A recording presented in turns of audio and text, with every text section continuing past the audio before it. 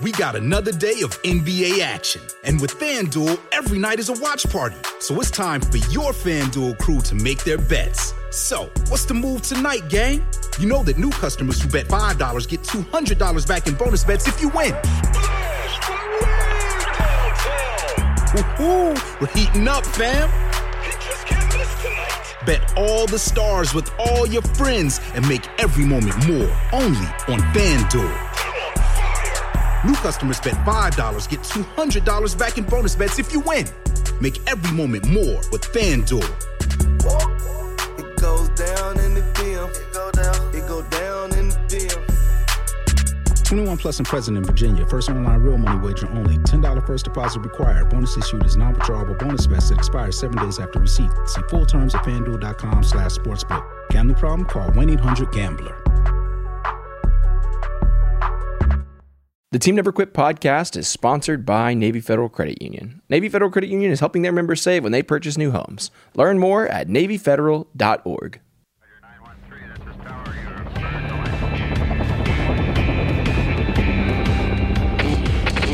Never quit. Never quit radio. All right, everybody, welcome back to the TNQ podcast. I'm your host, Marcus Luttrell. Every week, it's my job to fire you up, to ignite the legend inside of you, and to push you to your greatness. Join me every week as I take you into my briefing room with some of the most hard-charging people on the planet. They're going to show you how to embrace the suck of life, teach you the values of working your ass off, and charge through whatever life throws at you. This is the Team Never Quit podcast. So buckle up, Buttercup.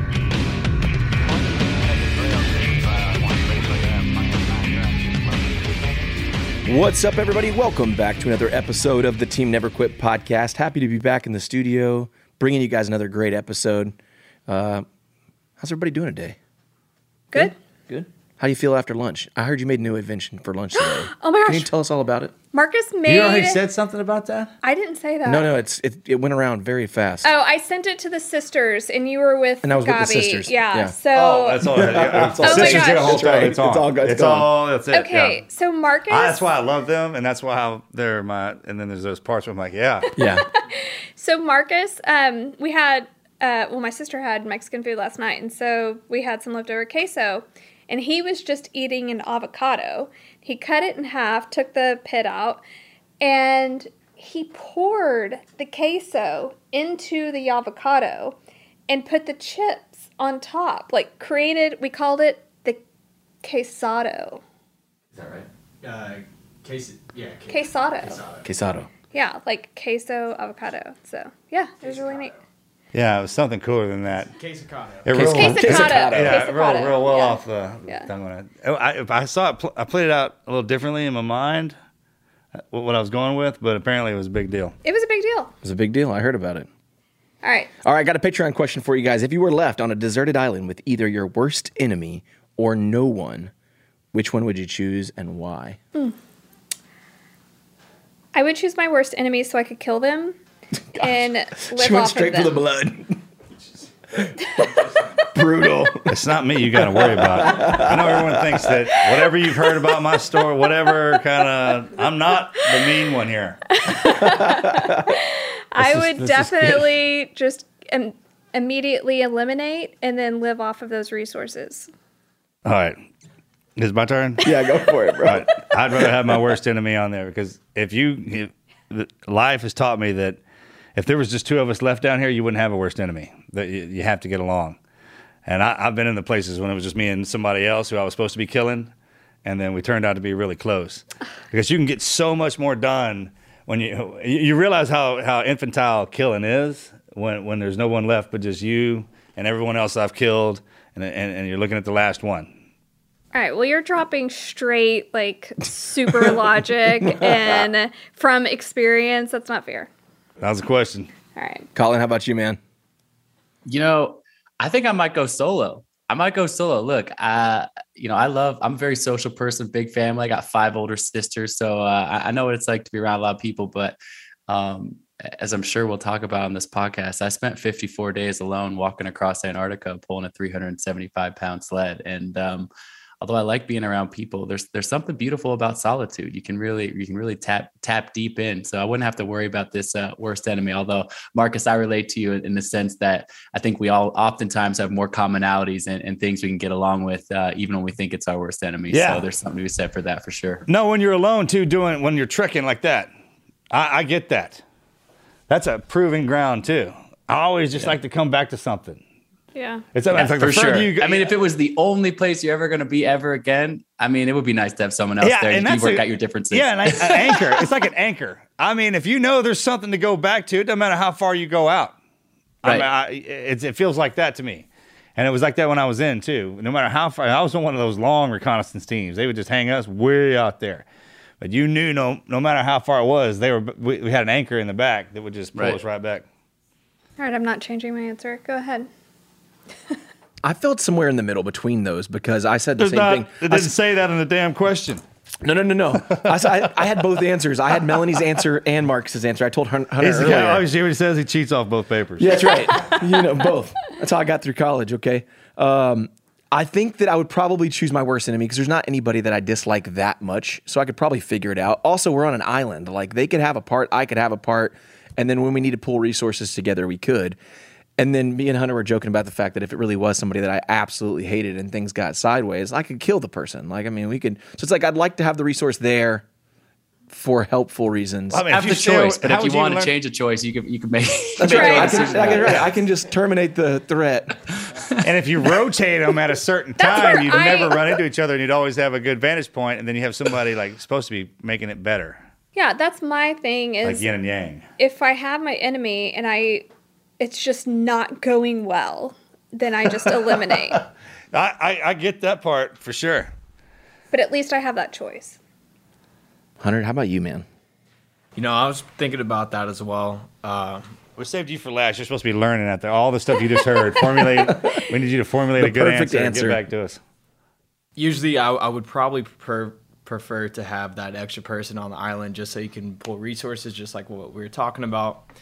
But if things go sideways, what if they get you whenever you're sleeping? I mean, there's always that chance that they could also get you. So sleep with one eye open.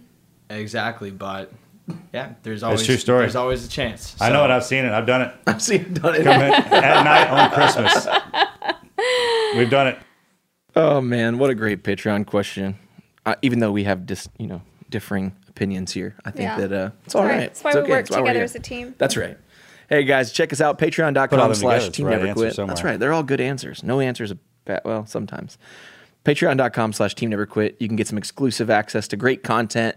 We've got some incredible custom swag, some challenge coins, a bunch of fun stuff happening over there. So make sure you check that out. Patreon.com/teamneverquit. Now let's get to our guest. We've got a great guest in store for you guys. Colin O'Brady is an American professional endurance athlete, motivational speaker, and adventurer. He is a former professional triathlete representing the United States on the ITU Triathlon World Cup circuit, racing in 25 countries on 6 continents from 2009 to 2015.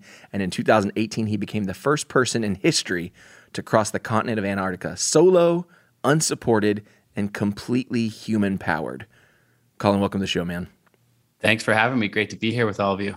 So impressive. And besides all of that intro, you've got some other stories that are what we would consider never quit stories, like your beach story. I'm sure you're going to share. I hope you do. So you had quite the journey to get to this interview today. I want to take it back though, because I'm just a people person and I like to know the root of who you are. Can you tell us where you grew up?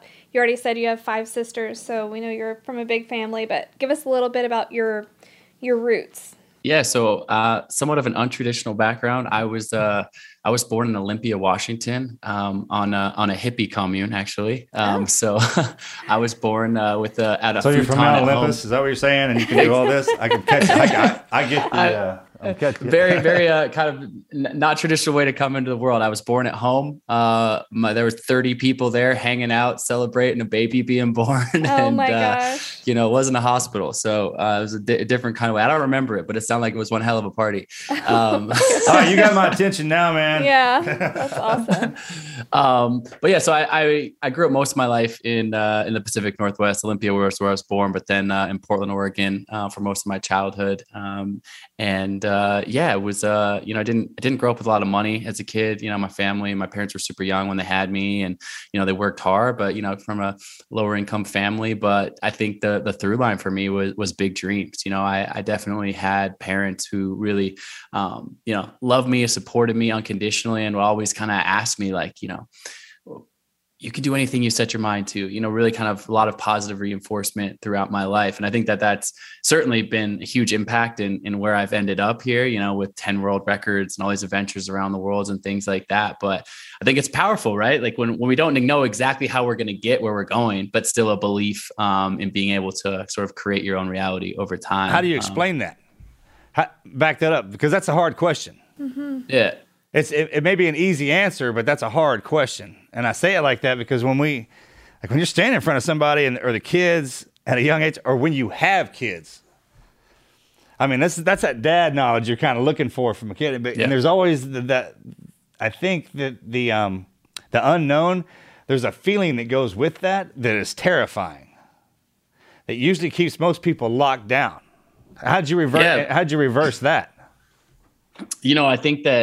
I think that fear is prevalent within all of us. I think at some level, some of us have figured out how to deal with fear in different ways. Certainly you have, and what you've done throughout your life and your career.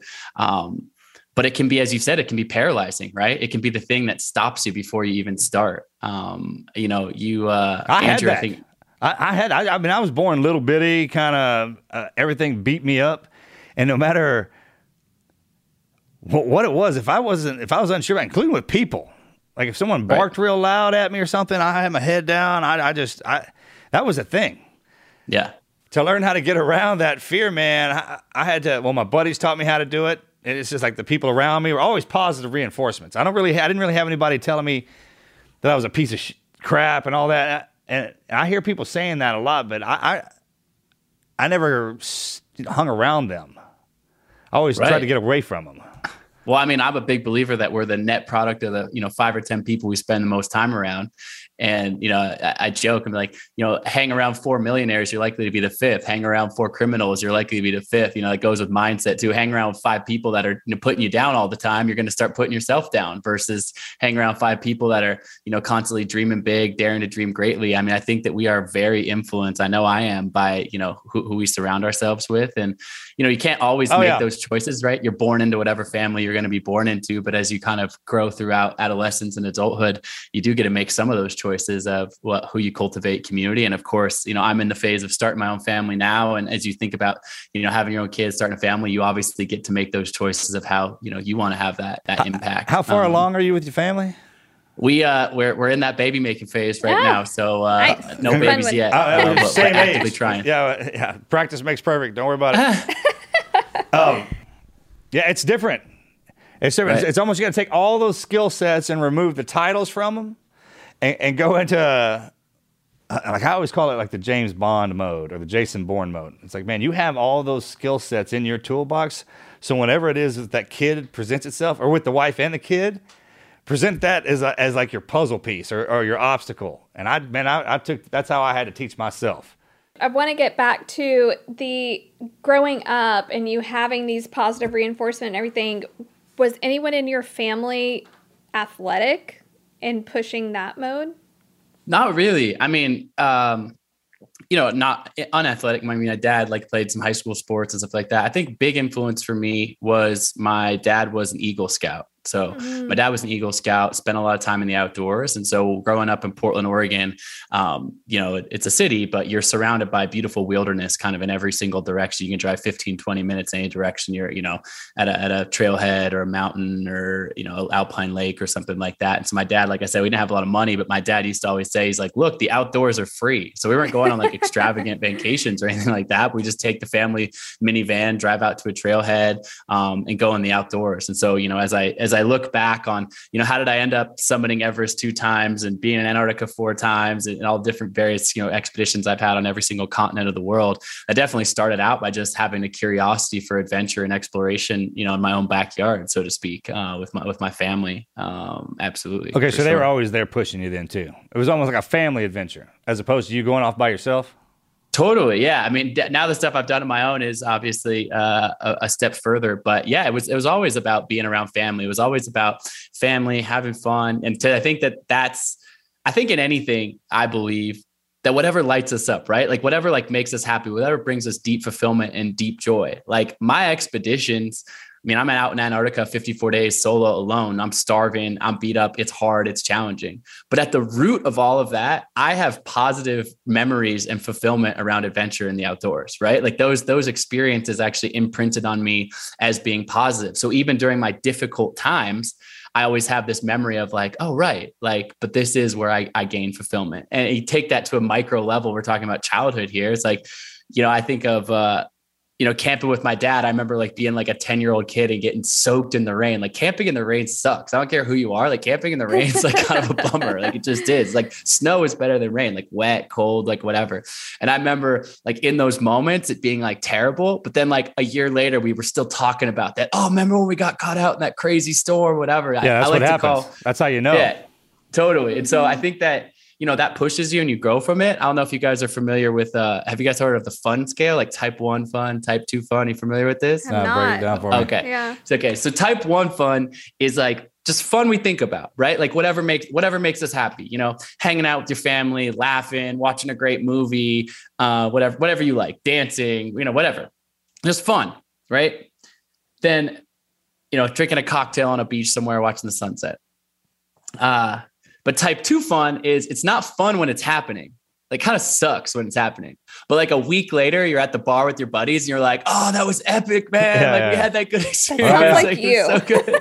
I didn't know they had scaled it, but I'm following you. Yeah, I'm going more with you. Now type 3 fun is not fun when it's happening. And it's also not fun afterwards. Like you don't want to talk about it afterwards. It's like, it sucked when it was happening. It sucked afterwards. So to me, the sweet spot, what I love, of course I love type 1 fun. It's easy, whatever. But type 2 fun is that gratifying fun. It's like I said, like the kid, in the rain and then afterwards, like, oh, that made me stronger. I'm kind of tough. That was an epic experience to have with my dad or my siblings or whatever that is. And so I think that sort of embracing of that type 2 fun has certainly led me to a lot of the difficulties and the challenges and ultimately what you guys stand for in the I'm team a 23 myself. There's probably a level 4 on that where not only do we not talk about it and it was a bad time, we don't even think about it. Exactly. That's or very we change deep. the story. That's right. But when we bring that up, it triggers another one. I feel like you're definitely a type 2 person. I said 23. Oh, I'm the like, 2 and the 3. Yeah, 23. Yeah. Put those together, man. I'll roll into both of them. I was always taught if you take a bad time, keep going until you make it badass. You just Right, gotta keep going, right? Same thing. Same exact. And if your crew's with you, it makes it better. Yeah. I was like, what? You get 1 or 2, you get 2 people together, they can talk themselves in or out of anything.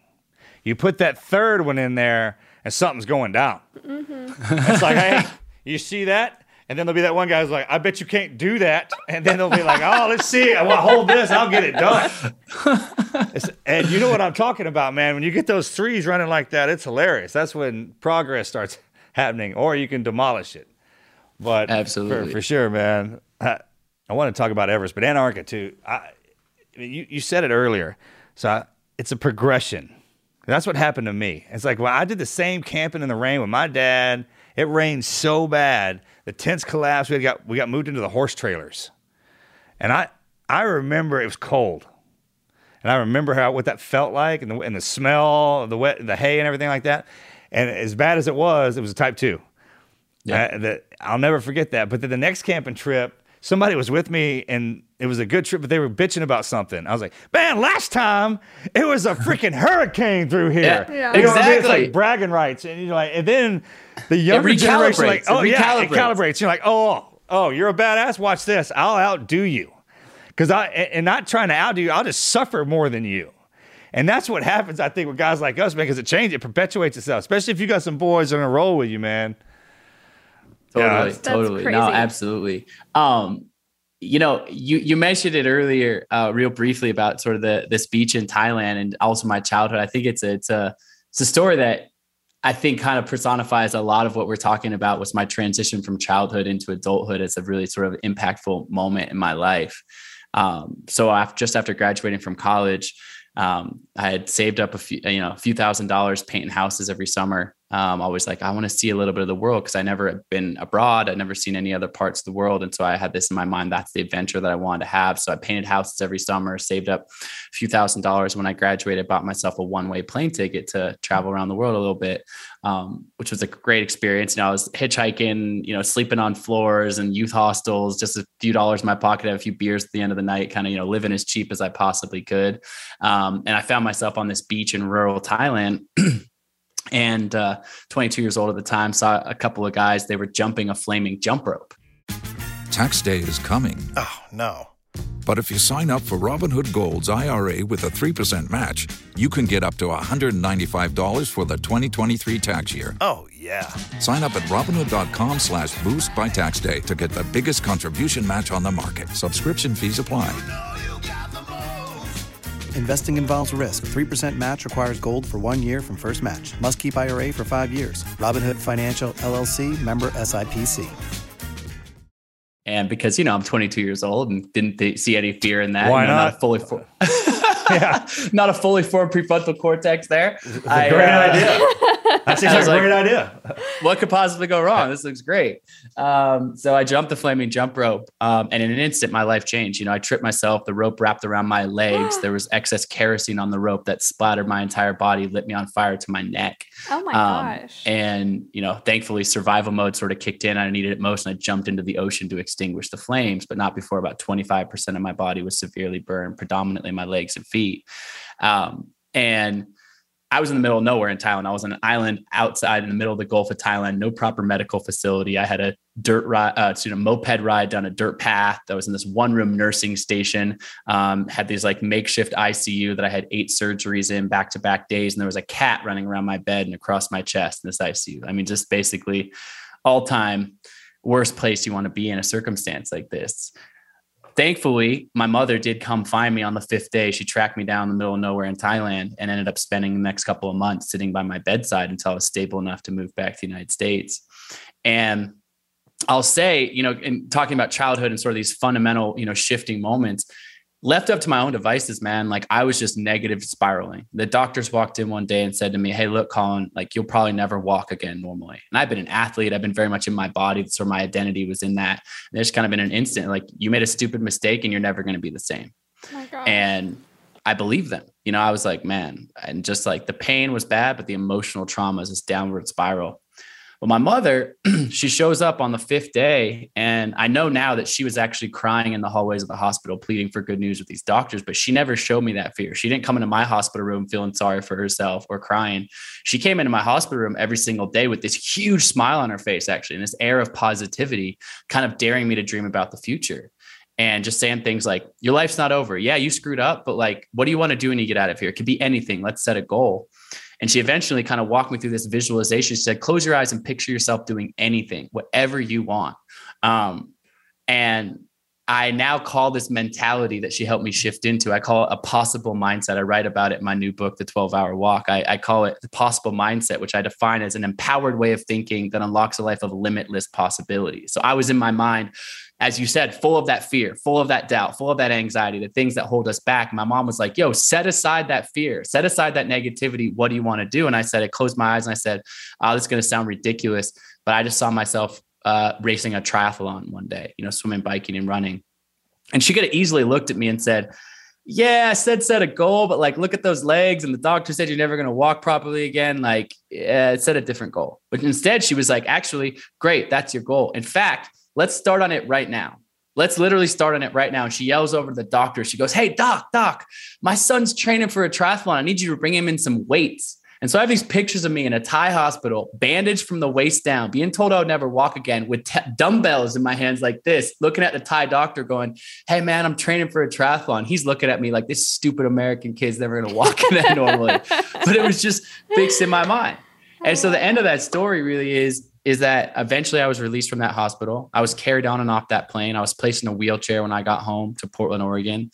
There was a long road to recovery of literally taking my first steps again, learning how to walk. But that goal was fixed in my mind. And 18 months after I had been burned in this fire, I had got myself into a place to be able to compete in a triathlon. I was living in Chicago at the time, signed up for the Chicago Triathlon. raced the race. And to my complete and utter surprise, I didn't just finish the race, which was my goal, but I actually won the entire race, placing first out of nearly 5,000 participants. My gosh, on the day. Awesome. I'll tell you what. Go ahead. Was your mom there? My grandmother was there. Unfortunately, my mom couldn't be there that day. Okay. My grandmother was there, my maternal grandmother. Yeah. Bro. That's that mom. awesome. Hey, I've had my ass whipped back to my mom too. Right? Same amount of days. It's called the mom set. Mom reset. And the reason they're so good at that is because when we first come into this world and we can't do nothing, they're the ones that motivate us to hey, you're going to be able to walk, even though you can't even understand language. They don't have any other mindset. That's why when some of us get whipped so bad, back to them for a mom reset. Yeah, I've been there. And you have a kick-ass scar? You do, don't you? Is it like tiger striped? I have some scars. Honestly, considering how bad it was, you look at some of these pictures. I mean, no skin on my bottom half of my legs. Like it's not as bad as you might think it is. But of course, I've got some scars. Because we collect scars in his family. I just want to take a time. Hunter is 24 and he went to Thailand when he was 22. Back here, Hunter. Thank you for not putting me through that. I really appreciate it. No flaming jump ropes for you, pal. He did Thailand by himself at 22, and I was texting him all day long. I'm sure he sees some flaming jump ropes or some other crazy stuff over there. Because man, it's I can help the best. Some other kickboxer movies when I'm listening to right now. You know what I'm talking about? Like working out in the hospital. That's awesome. That's a great story, by the way. But the essence of that is exactly what you're saying, which is like I think that my mom was such a positive influence on me throughout my entire life. Strong, fill me up with positivity, etc. But like, this is a moment where you're getting, truly tested by the world, like your own mistakes. Right. And then the expert, these doctors saying, hey, you're never going to walk again normally. And like, yeah, sure. I won the triathlon and led to this, very successful athletic career. But to me, that's not the point of the story. To me, the point is not just me, all of us as humans, right? I believe we have these reservoirs of untapped potential to achieve extraordinary things. But it starts with the mind. And me left up to my own devices, like to use your words, without that mom reset, I wouldn't be sitting here talking to you guys. This was 15 years ago. I wouldn't be sitting here with 10 world records. I wouldn't have done that. Like I would have actually fallen into this negativity in my own mind. But because I had that support system, I learned this lesson. And I think I learned one of life's most important lessons. And what's beautiful about this, going back to that type 2 fun, or this is close to type 3 fun, I suppose. Hey, that's great, by the way. Great scale, by the way. Mm-hmm. Is that basically, you talked about that recalibration. Like now I'm out pulling my sled across Antarctica. I'm climbing Mount Everest. I'm setting other big goals, whatever. And like, yeah, is it hard? Yes. Am I scared? Yes. Am I hungry? Is my body beat up, et cetera? 100%. But my mind can go back to being like, yeah, but I've been on fire before. Yeah. I've had no skin on the lower half of my body before. This isn't that bad. I can push harder. My body can handle more. My mind is stronger. Then these are not my limits. And so finding those edges sometimes, even in the moment, how horrible it is, recovering from that, proving yourself you can be stronger on the other side, I think has a, insurmountable impact on the other side of that. So is that what you're doing? Checking your edges? I think that's a big part of it for sure. That's good stuff, bro. I never heard it put that way, but that's squared away. I get that. Because there's a couple of ass whippings where I had to stay down. And I think a lot of people don't think that's okay. I'm like, that's how you know it was a good ride, man. Oh, sure. Bro, if I woke up in the hospital, man, and they were standing on me with those masks in there, I was like, hey, it must have been awesome. Right? And, I mean, for whatever reason, that's a fuel. We switch it. And I maybe it's our first time near death when she shows up. When she has an odor, you can smell her, she's real. And when that changes kind of everything. And then as you embark on it, it turns into one of those deals. All right, well, if I'm the one that's supposed to see how far we can go with this, and let's just keep going. Because then people, they'll tell you. They resonate with you. You start helping people just by living your actions. Mm-hmm. It's like, man, you're not trying to prove anything to anybody. That's not the point. I completely understand when you say that. Now, there was a point probably when I didn't get it. Honestly, there was. But I think you turn it around, and it's like, man, I got to keep going just because the way I love to live my life helps people. Absolutely. I mean, I agree with you. I think that there's been parts of my life where, sure, as a younger man, a little bit of ego crept in there, or external validation, or, pats on the back, making you feel good. But I think that when you move through that, certainly speaking from my own experience, you transcend that that fuel only burns for so long. Right. The deeper fuel is living in integrity with yourself. And as you said, like, I think the gift that we all can give each other as humans is when we live in integrity with ourselves, when we live our best lives, when we're lit up in the world, it resonates with other people. I mean, I know from your stories, inspired so many people. I'm humbled by the fact that my social media feed is filled with people, saying like, oh, wow, you did this. Now I'm inspired to do this with my life. I started that business. I took on that goal. I pushed myself beyond, my limits. And because of witnessing the way you're living your life. And I think that as humans, we have this immense ability to have this ripple effect of positivity between each other as we live in our truth. The best is to see when somebody outside your realm applies what you do. Totally. And that didn't even bump into my head ever. I was like, wait a minute, man, you shouldn't even understand that I existed. I mean, you probably hear about me, but whatever. Telling me that, I kind of impacted you, or you took this away from what I did and turned it into that. It's pretty amazing how it works, if you think about it. Absolutely. Yeah, it's so pretty amazing. when you won your first triathlon, that was your goal when you were in the hospital, to run this triathlon, and all you wanted to do was complete it. You actually won it. Is that what inspired you to do more, or do you think you would have quit and not done anymore if you wouldn't have won it? Yeah, there was an interesting set of circumstances there. One, like I said, just the lesson of just the completion of it, gave me this renewed strength of realizing, you can have setbacks, you can think bad happens, but you can continue to push through that and make that a positive outcome. But certainly it also conspired me winning, there was a guy, a mentor, a longtime mentor now in my life. But he ultimately said to me, he heard the story and he said, like, this is incredible. And I had a childhood dream of making the Olympics. I was a swimmer in college and then triathlon. I won this race. And he was like, at the time, I actually had a really good job. Like I said, it was a good job for a young kid starting his career. I was working in finance. I had an economics degree. I was like, you're putting that to use. And, he said to me, he's like, well, what are you going to do about this? And I was like, well, I don't know. Like, of course, my childhood dream was to be a professional athlete, but like, I got, bills to pay, a job, a career in front of me. And he was like, well, what if I came on board as your first sponsor? And that was all I needed to hear. It wasn't like being in the NBA or the NFL. He didn't give me a big, huge check. I was going to make way less money than I was making at my job, but he gave me an on-ramp to actually continue to pursue sport at this level. And so I literally, there's certain people in my life that criticized me at the time, but I walked in on Monday and I quit my job. And I think that was from a heart-centered place, as we were talking about before, of just, that was my truth, nothing against the career or the life I was building, but this, I could tell, I was like, wow, I'm lit up. I have this aliveness inside of me, and I have the ability to continue to pursue that and to continue to push these edges. Like this new learning for me in this moment as a young man, I was like, wow, if I can do this, what more am I capable of? And so I got the opportunity to, race triathlon professionally for the next 6 or 7 years all over the world for the U.S. national team. And that ultimately, has continued on in the last 5 or 6 years into these, massive adventures and world records in the adventure space. So it's been iterative from there for sure.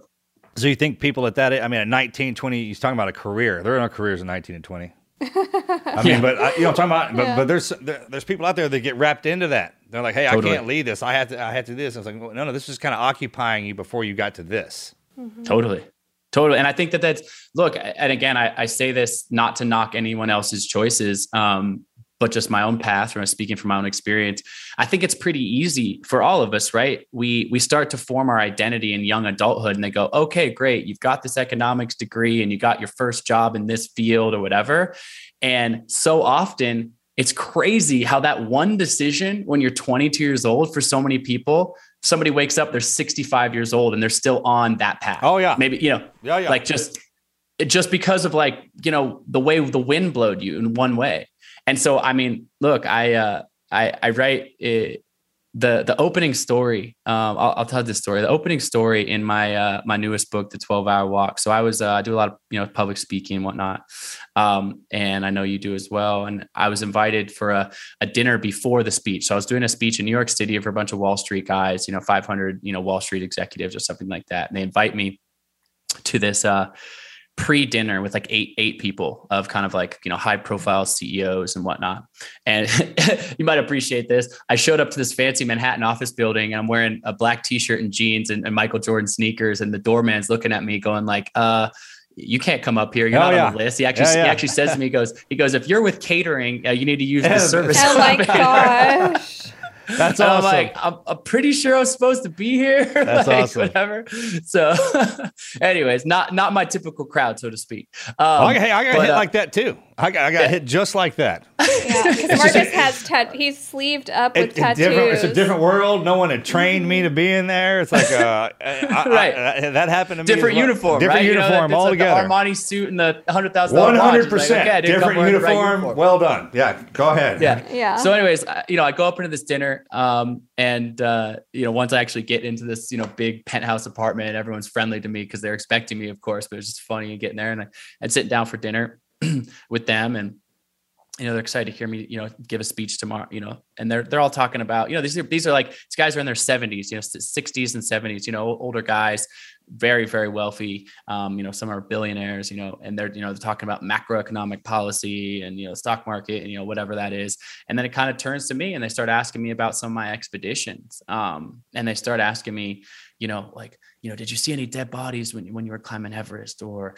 what was it like to be in that? I did this rowing project where I rowed a boat from the southern tip of South America to Antarctica, the first person to ever make that crossing, 40-foot swells, icebergs. They're asking me questions, they're engaged, we're having this dialogue. And at one point, I love asking people this question. I've asked it, to elementary school kids, the top executives in the world, whatever. But I'm like, my childhood dream was to climb Mount Everest. But I don't expect that to be everyone else's childhood dream. I was like, what's your Everest? Like, what was your Everest? And it's usually kind of a fun conversation starter to people start tapping into like, oh, I was dreamed about doing this, or I actually reached that goal in my life. And here's these guys who are, from the external standpoint, the epitome of success, right? Like these guys are, quote unquote, the most successful, guys in the world. And the room goes silent when I ask that question, completely silent. Kind of like, do I have something in my teeth? Did I say the wrong thing? Whatever. Yeah. And just silent. And then, how when something kind of awkward moment happens at a dinner party, like somebody says something else and the conversation moves on, it just moved on. Like the conversation moved on. And I was like, kind of like, oh, that was weird. Like whatever. And just tried to, get through the rest of dinner. So I'm getting up to leave and I'm going to the elevator. It's one of these fancy Manhattan apartments. Wait, that was it? No, wait. They like moved on from the conversation. They just moved on fully. I'm about to get in the elevator. It's like it's inside of the apartment. So the elevator actually comes directly into the apartment. It's not like a hallway. I go and pushing the button in the elevator. Oh, you're in one of those real upper class places. Yeah. Like exactly like this. Okay, roger that. Yeah. I know exactly what you're talking about now. Okay, go ahead. Yeah. And so I'm about to go down the elevator and a guy comes up and he grabs me on the shoulder, a guy from the dinner. And he says, hey, Colin, you mind if I talk to you for a few minutes before you take off? And I said, yeah, sure. And this guy was, hadn't said a lot at dinner. He was actually maybe the oldest guy there. If I had to guess, 75, 80 years old. And he goes, I want to apologize for me and my friends back there. You asked an important question and we didn't say anything. And I said, oh, it's all right. No worries. And he's like, no. He goes, I can't stop thinking about it. And he goes, I have more money than you could ever dream possible, but there's not a day that goes by that I don't think, what would my life have turned out if I hadn't asked myself, if I had actually had the gumption to ask myself that question. Aww. And he actually got emotional. He's kind of, wet-eyed a little bit.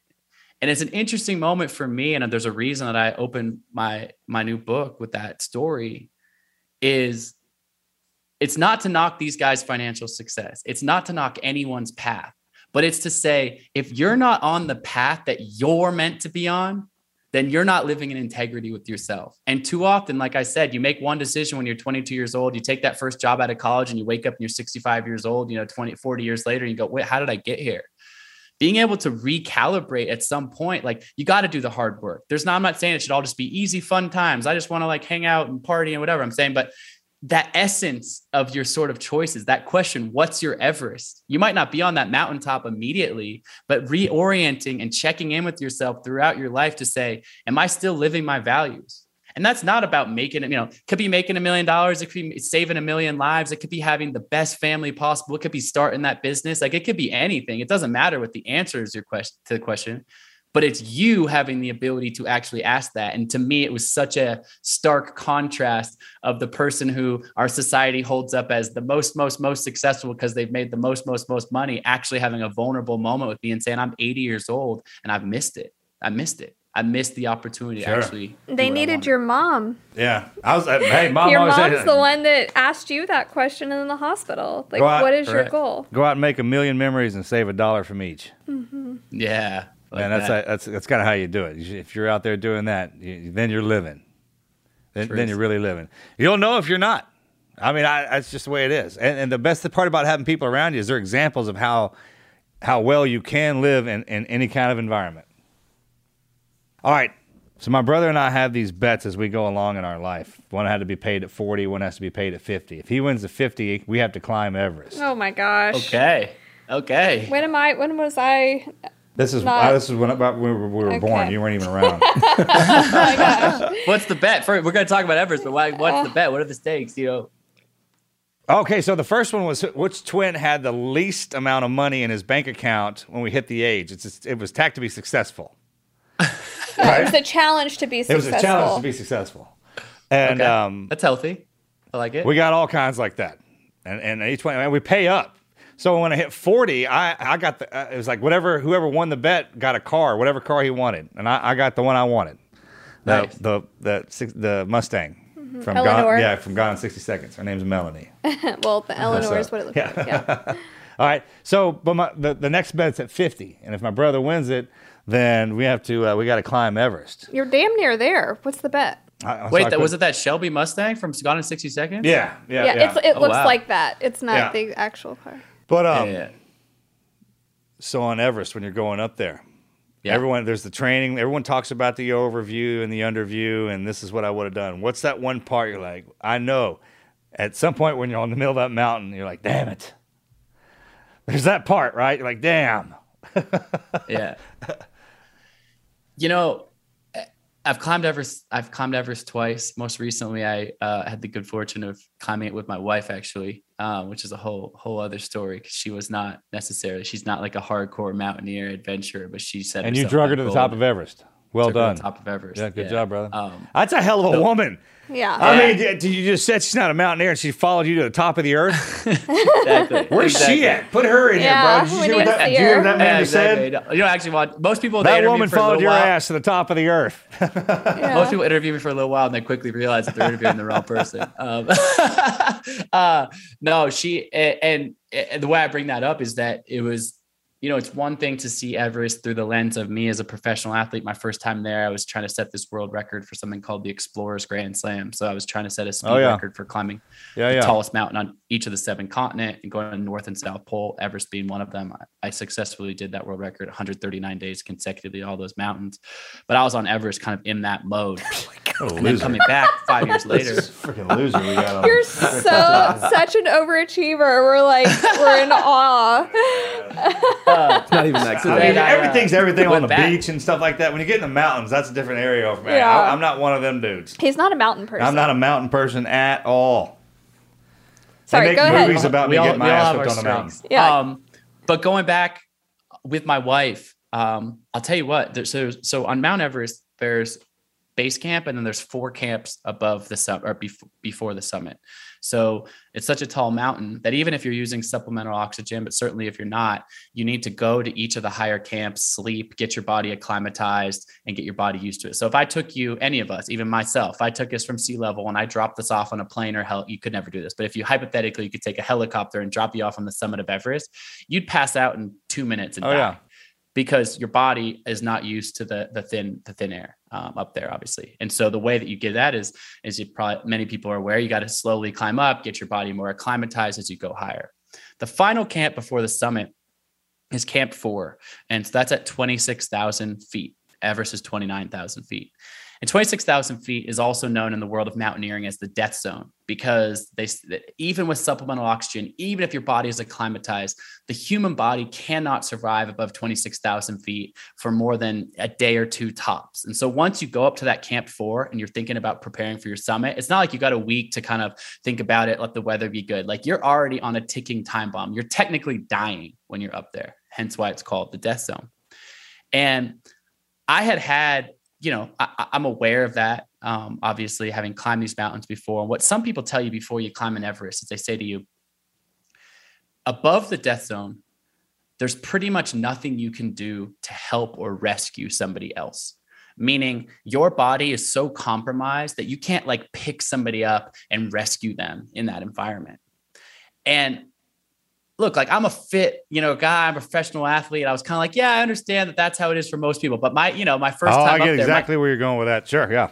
My ego got the better of me. And you're like, yeah, I mean, I hear that it's probably difficult or hard to perform a rescue up here. But in the mountains, there's a morality, there's an ethic that if a climber is falling down on the ground, like you're going to stop your climb and do everything you can to help that person climb or help the person get down alive. Right.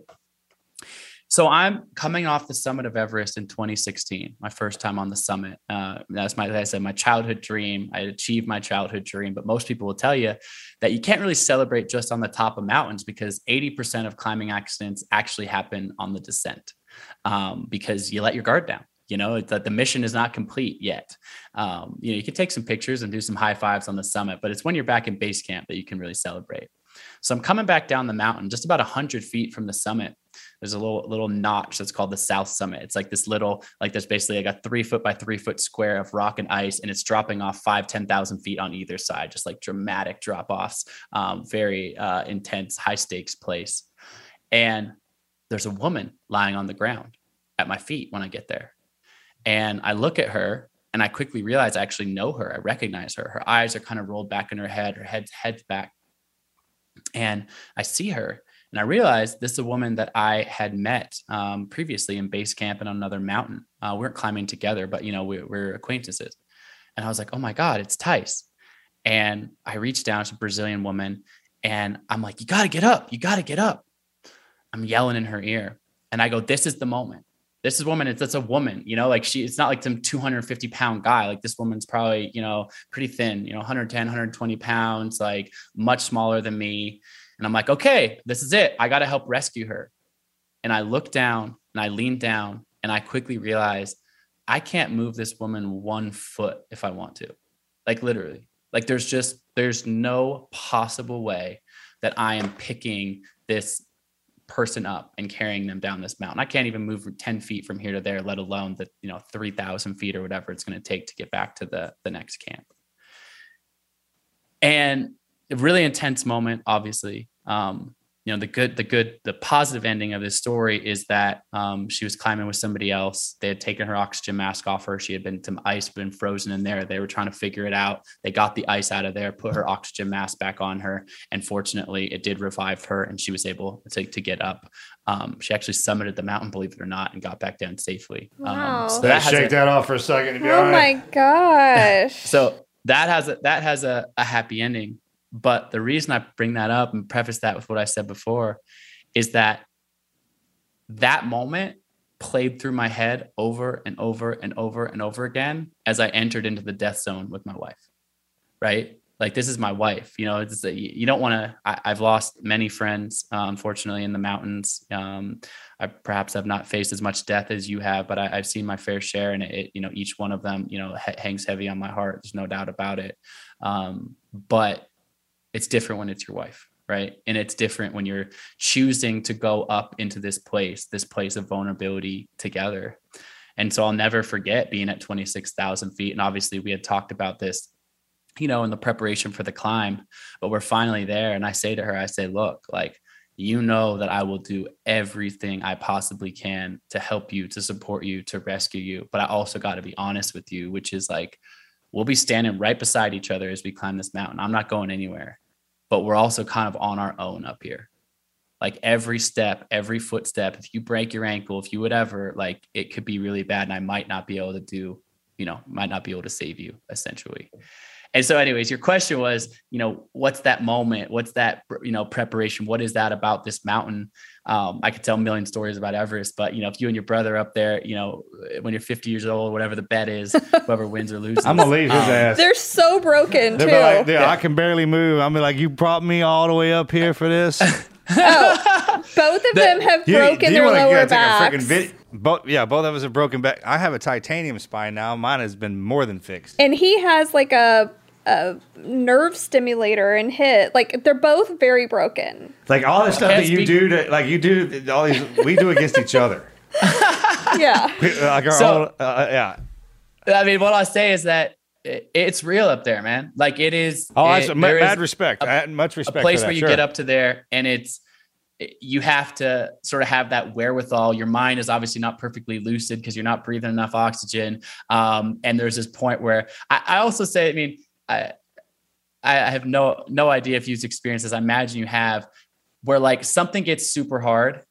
And at the end of the day, like when you're sitting home on your couch, you're like, oh, I should climb Everest, or I should run this marathon, or I should, whatever, fill in the blank, start this business or whatever that is. At some point, it's going to get hard. Yeah. And Everest is going to get real hard. That's what I'm talking and about. There has to be that this deep place of why inside of yourself. Your answer could be different, but if you were like, yeah, this sounded cool because I want to tell my friends about it. Like I'm telling you, at 26,000 feet, that's not going to be enough for you to keep putting one foot. Where did that hit you the first time? Where were you at on the mountain when you're like, dude, this is not near as cool as I thought? Like, what the fuck am I doing? Yeah. The first time that I actually climbed Everest, it was me, and I was climbing with a friend of mine, a Sherpa by the name of Pasang Bodhi. We get up at 26,000 feet. We're going for the summit. I'm trying to set this world record. So we're trying to go as fast as we can. And we get up there at 26,000 feet. And all of a sudden, this massive storm comes out of nowhere, 50, 60 mile per hour winds blowing. It takes us 2 hours to set up our tent. And we quickly realize that we're not going to be able to go to summit, for sure not. Like we're going to be lucky to survive the night. Like there's a lot of people that have been caught out in storms in this camp and never made it down. One of the scariest nights of my life. And that following morning, we know we're not climbing up the mountain. We're going to be lucky to descend down the mountain. And we do that. We escape the storm and we climb back down, 8,000 feet or something like that to a lower two camps lower. And I start getting these text messages. My family I have a sat phone, and I've, a few people in my family, my wife have, connectivity to that. And I get some messages that start being like, wow, like congratulations. Cause I had done 7 of the 9 expeditions for the Explorers Grand Slam previous to this. I only had 2 mountains left, Everest and Denali. And they're like, you made it so far. Like, you've gone farther in this journey than everyone thought possible. Like, and you got to 26,000 feet on Everest. Like, you should be proud of that.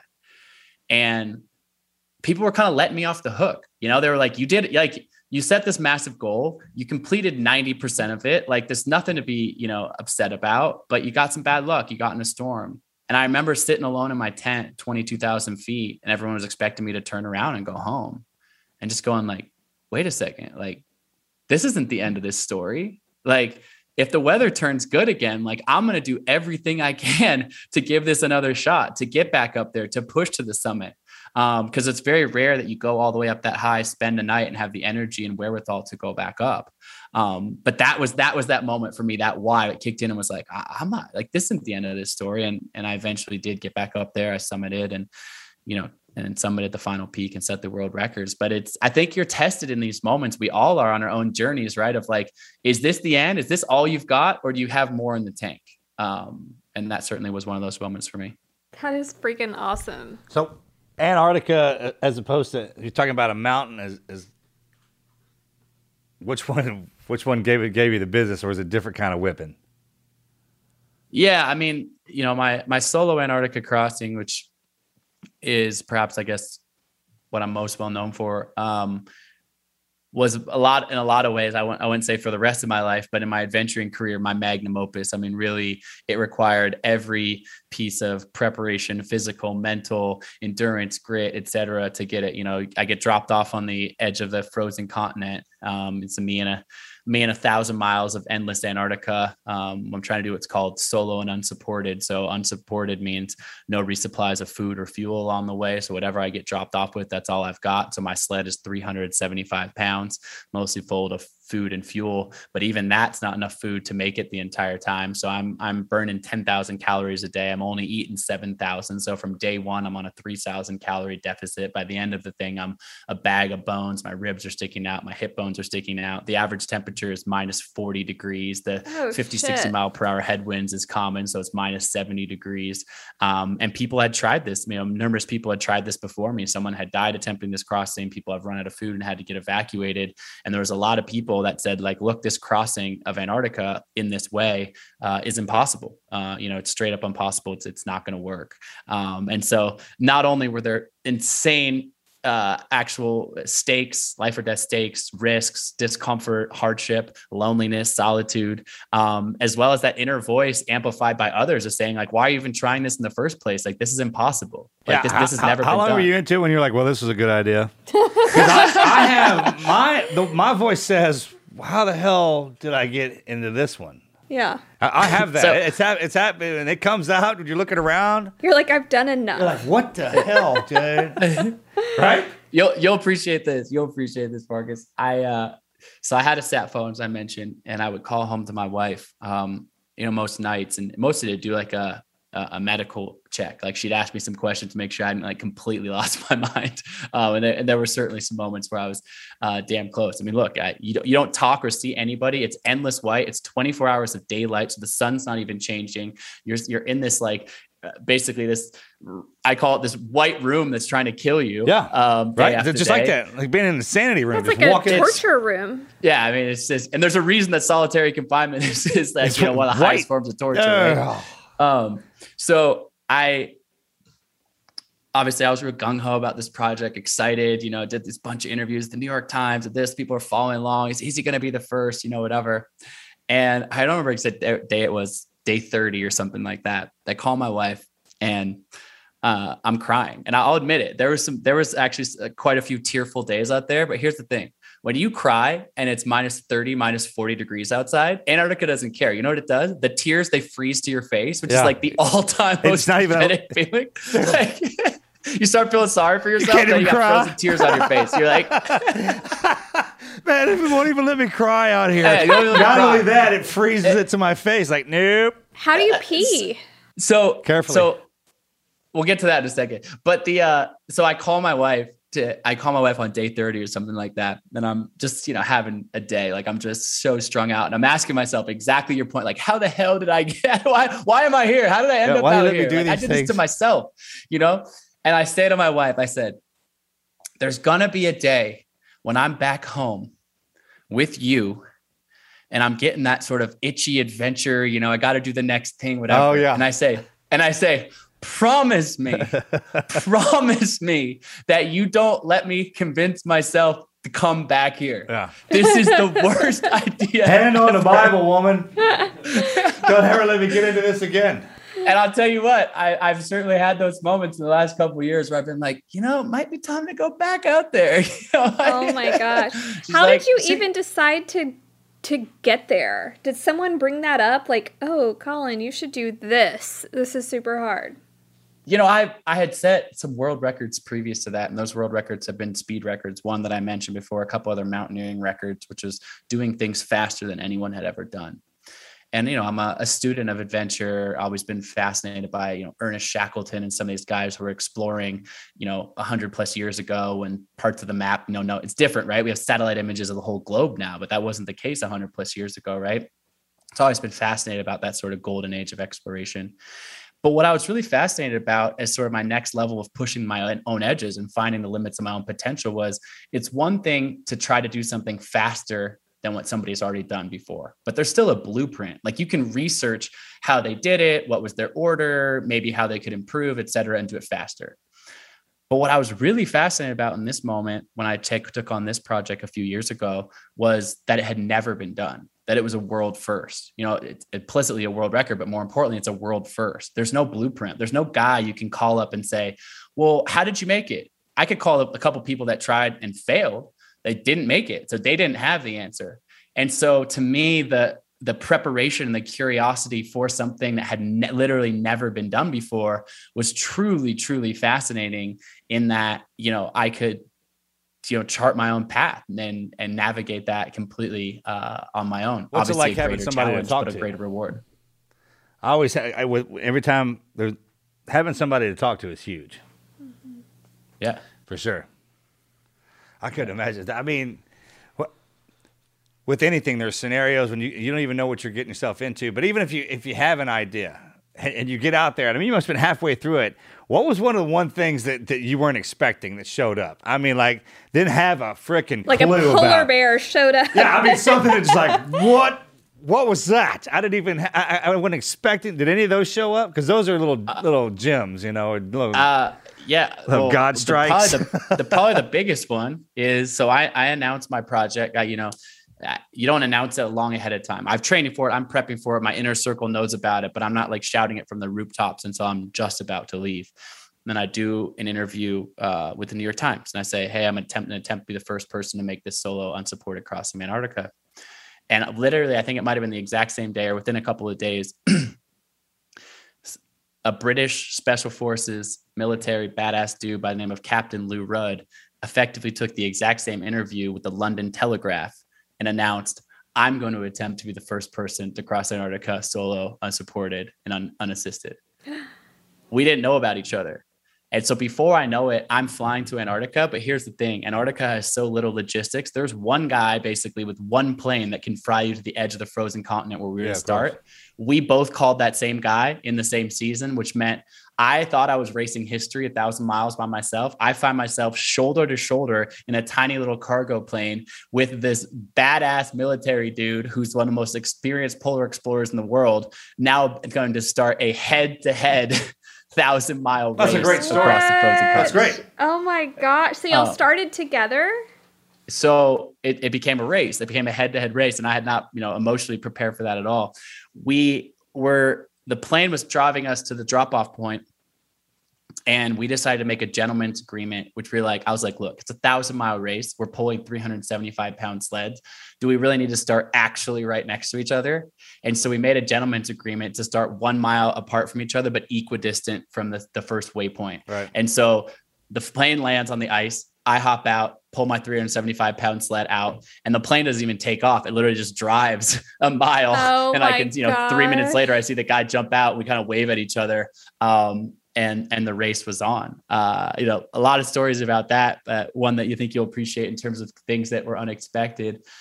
Well, first of all, he kicked my ass out of the gate. Like completely kicked my ass in the first week. Most people know that in the end I passed him and I ended up being first, but he smoked me on the first week.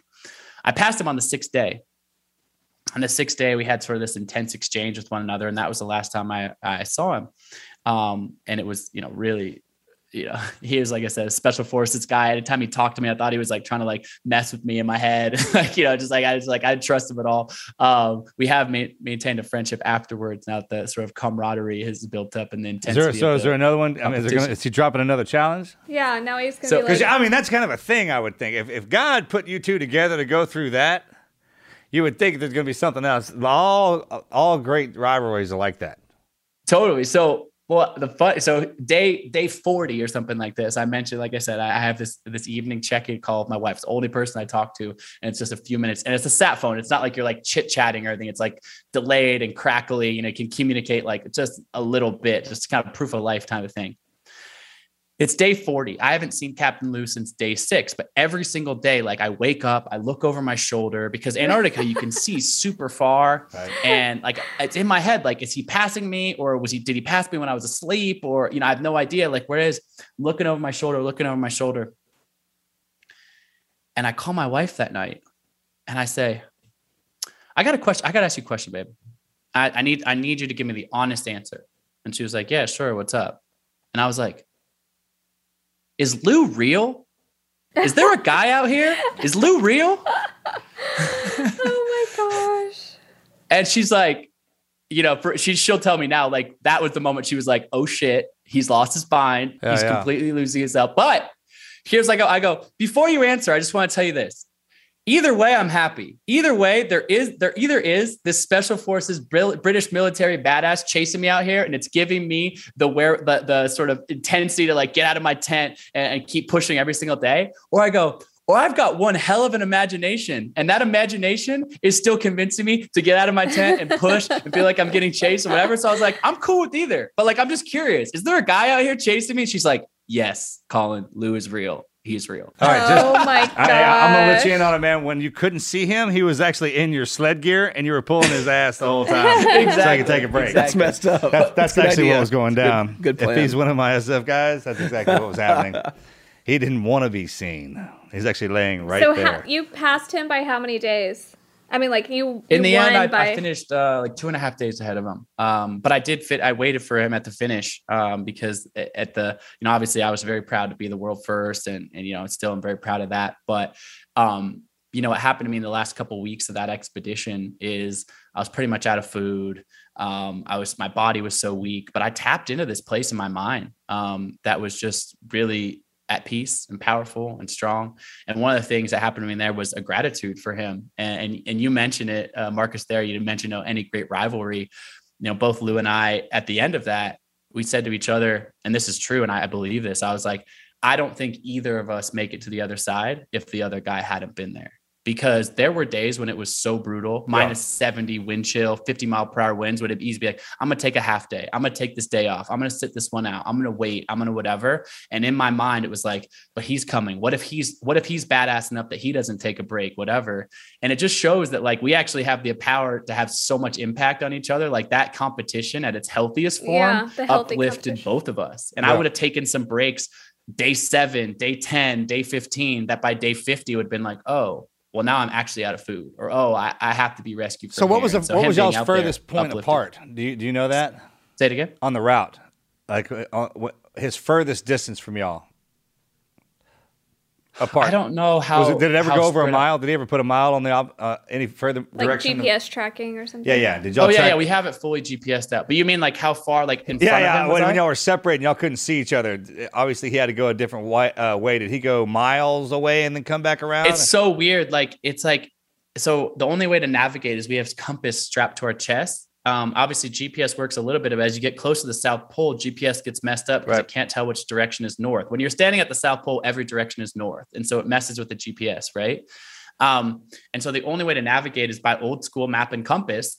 And you're trying to take a bearing to a certain point. Obviously, I'm sure you're very familiar with orienteering. And so you can imagine, that if you close your eyes and you try to walk in a straight line as a human, you won't walk in a straight line at all. Like if you close your eyes and walk down a dark hallway, you're going to smack it into the wall pretty quickly.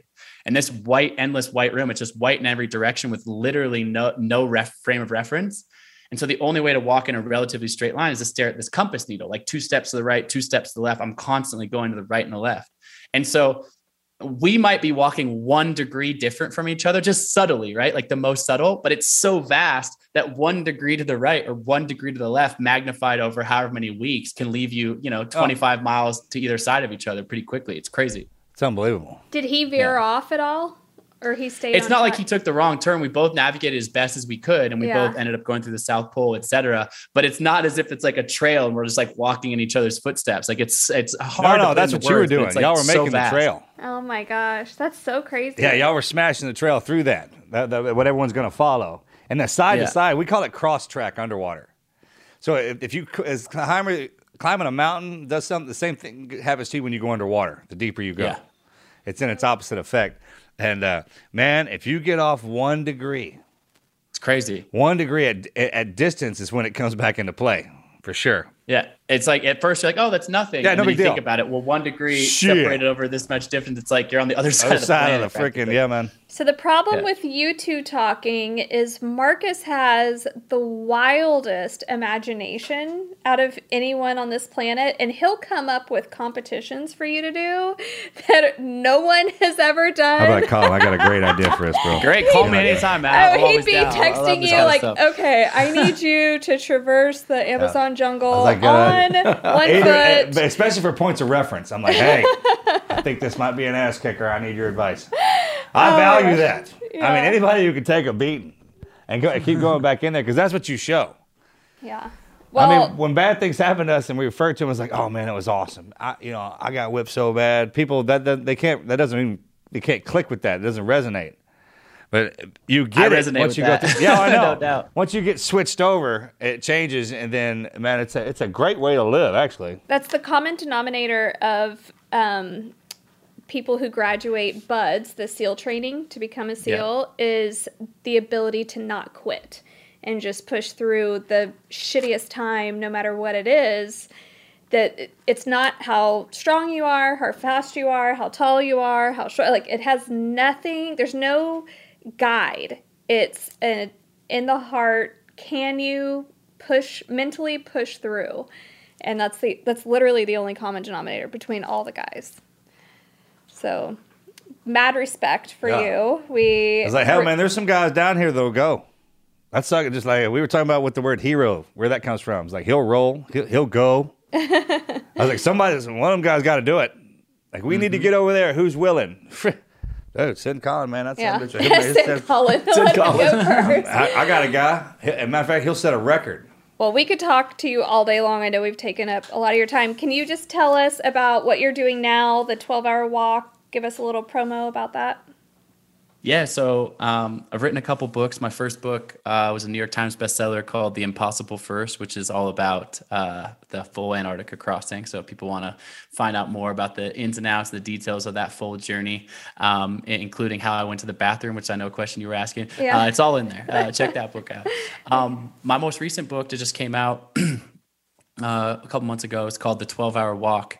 And it's really a book about a lot of topics we've been talking about. It's about mindset.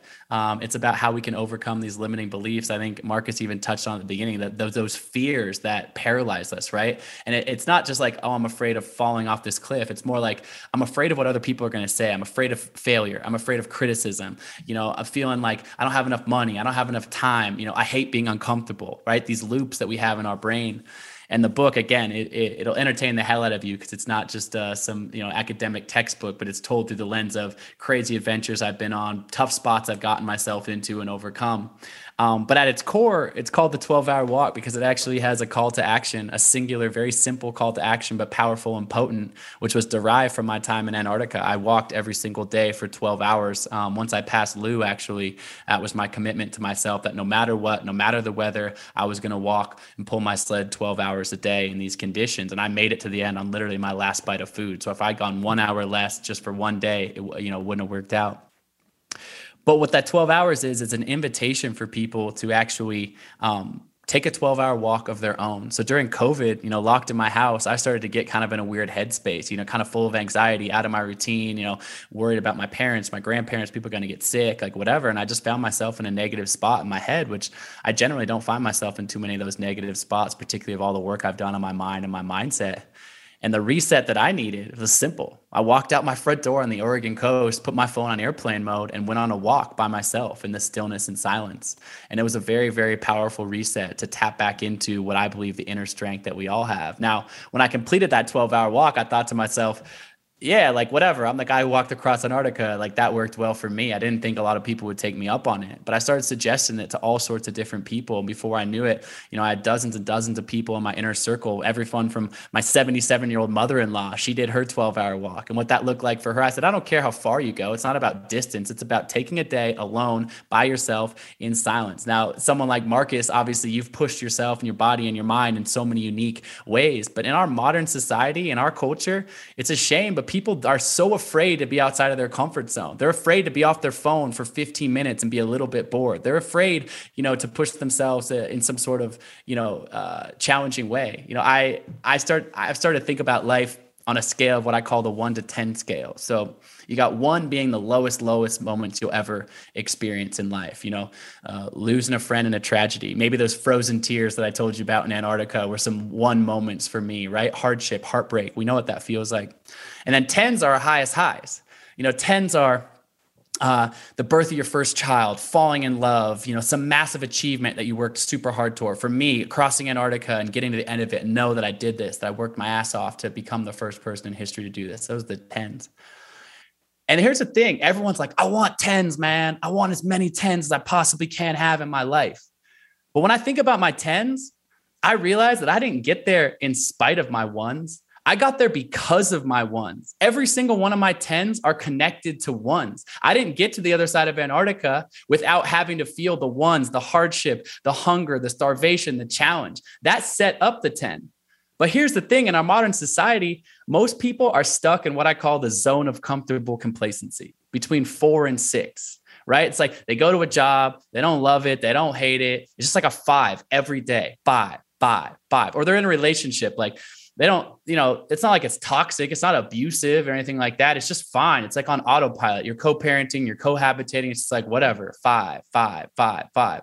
And here's the thing: you string up 365 5s in a row throughout your year. Where are you left with? You're left with deep dissatisfaction, lack of fulfillment. You are that guy at the elevator in the Manhattan penthouse going, man, I wish I had asked myself what my Everest is. But if you're so afraid of experiencing ones, if you're so afraid of experiencing any discomfort or doing things that are different from your norm, you take the ones off the table, guess what? You take the 10s off the table as well. And so the 12-hour walk is an invitation. It is free. It is out your front door. It is something that you can literally do tomorrow. I have a website. You can sign up to do it. It's free. There's an app that tracks you, whatever. But here's the thing. Taking a single day to break from your routine, to go inward, to investigate what your Everest is, and more than anything, push your body and a mind that is unique and different for you. It's amazing what that can potential and open up. I love that. Amen, brother. Yeah. Thank you for that. Thanks again for doing this, man. Yeah. Yeah, my pleasure. Thanks for having me. Okay. Yeah, can you tell us the website where people can get the book, all those fun things for sure? Yeah. Check out 12-Hour Walk. You can buy it wherever books are sold, Amazon, your local bookstore, all that kind of stuff. My website for the 12-Hour Walk is just 12hourwalk.com. That's the numbers 12hourwalk.com. Pick a date, put it on your calendar, sign up, actually commit to it. That makes a big difference in you actually completing that goal. We've already had, tens of thousands of people all over the world complete the 12-hour walk, 40 different countries, I think at this point, every different continent. And like I said, people from all different backgrounds. This isn't just for athletes. This is for people. Literally, I don't care if you go for 1 mile or 50 miles. This is about a deep journey into your mind, body, and soul. Oh, yeah. And it's amazing to see the impact. So check it out, 12hourwalk.com. Check out the book. I think you'll enjoy it and like it. And come say hello to me on social media. I'm at Colin O'Brady on Instagram. I love it. Thank you. Thanks, brother.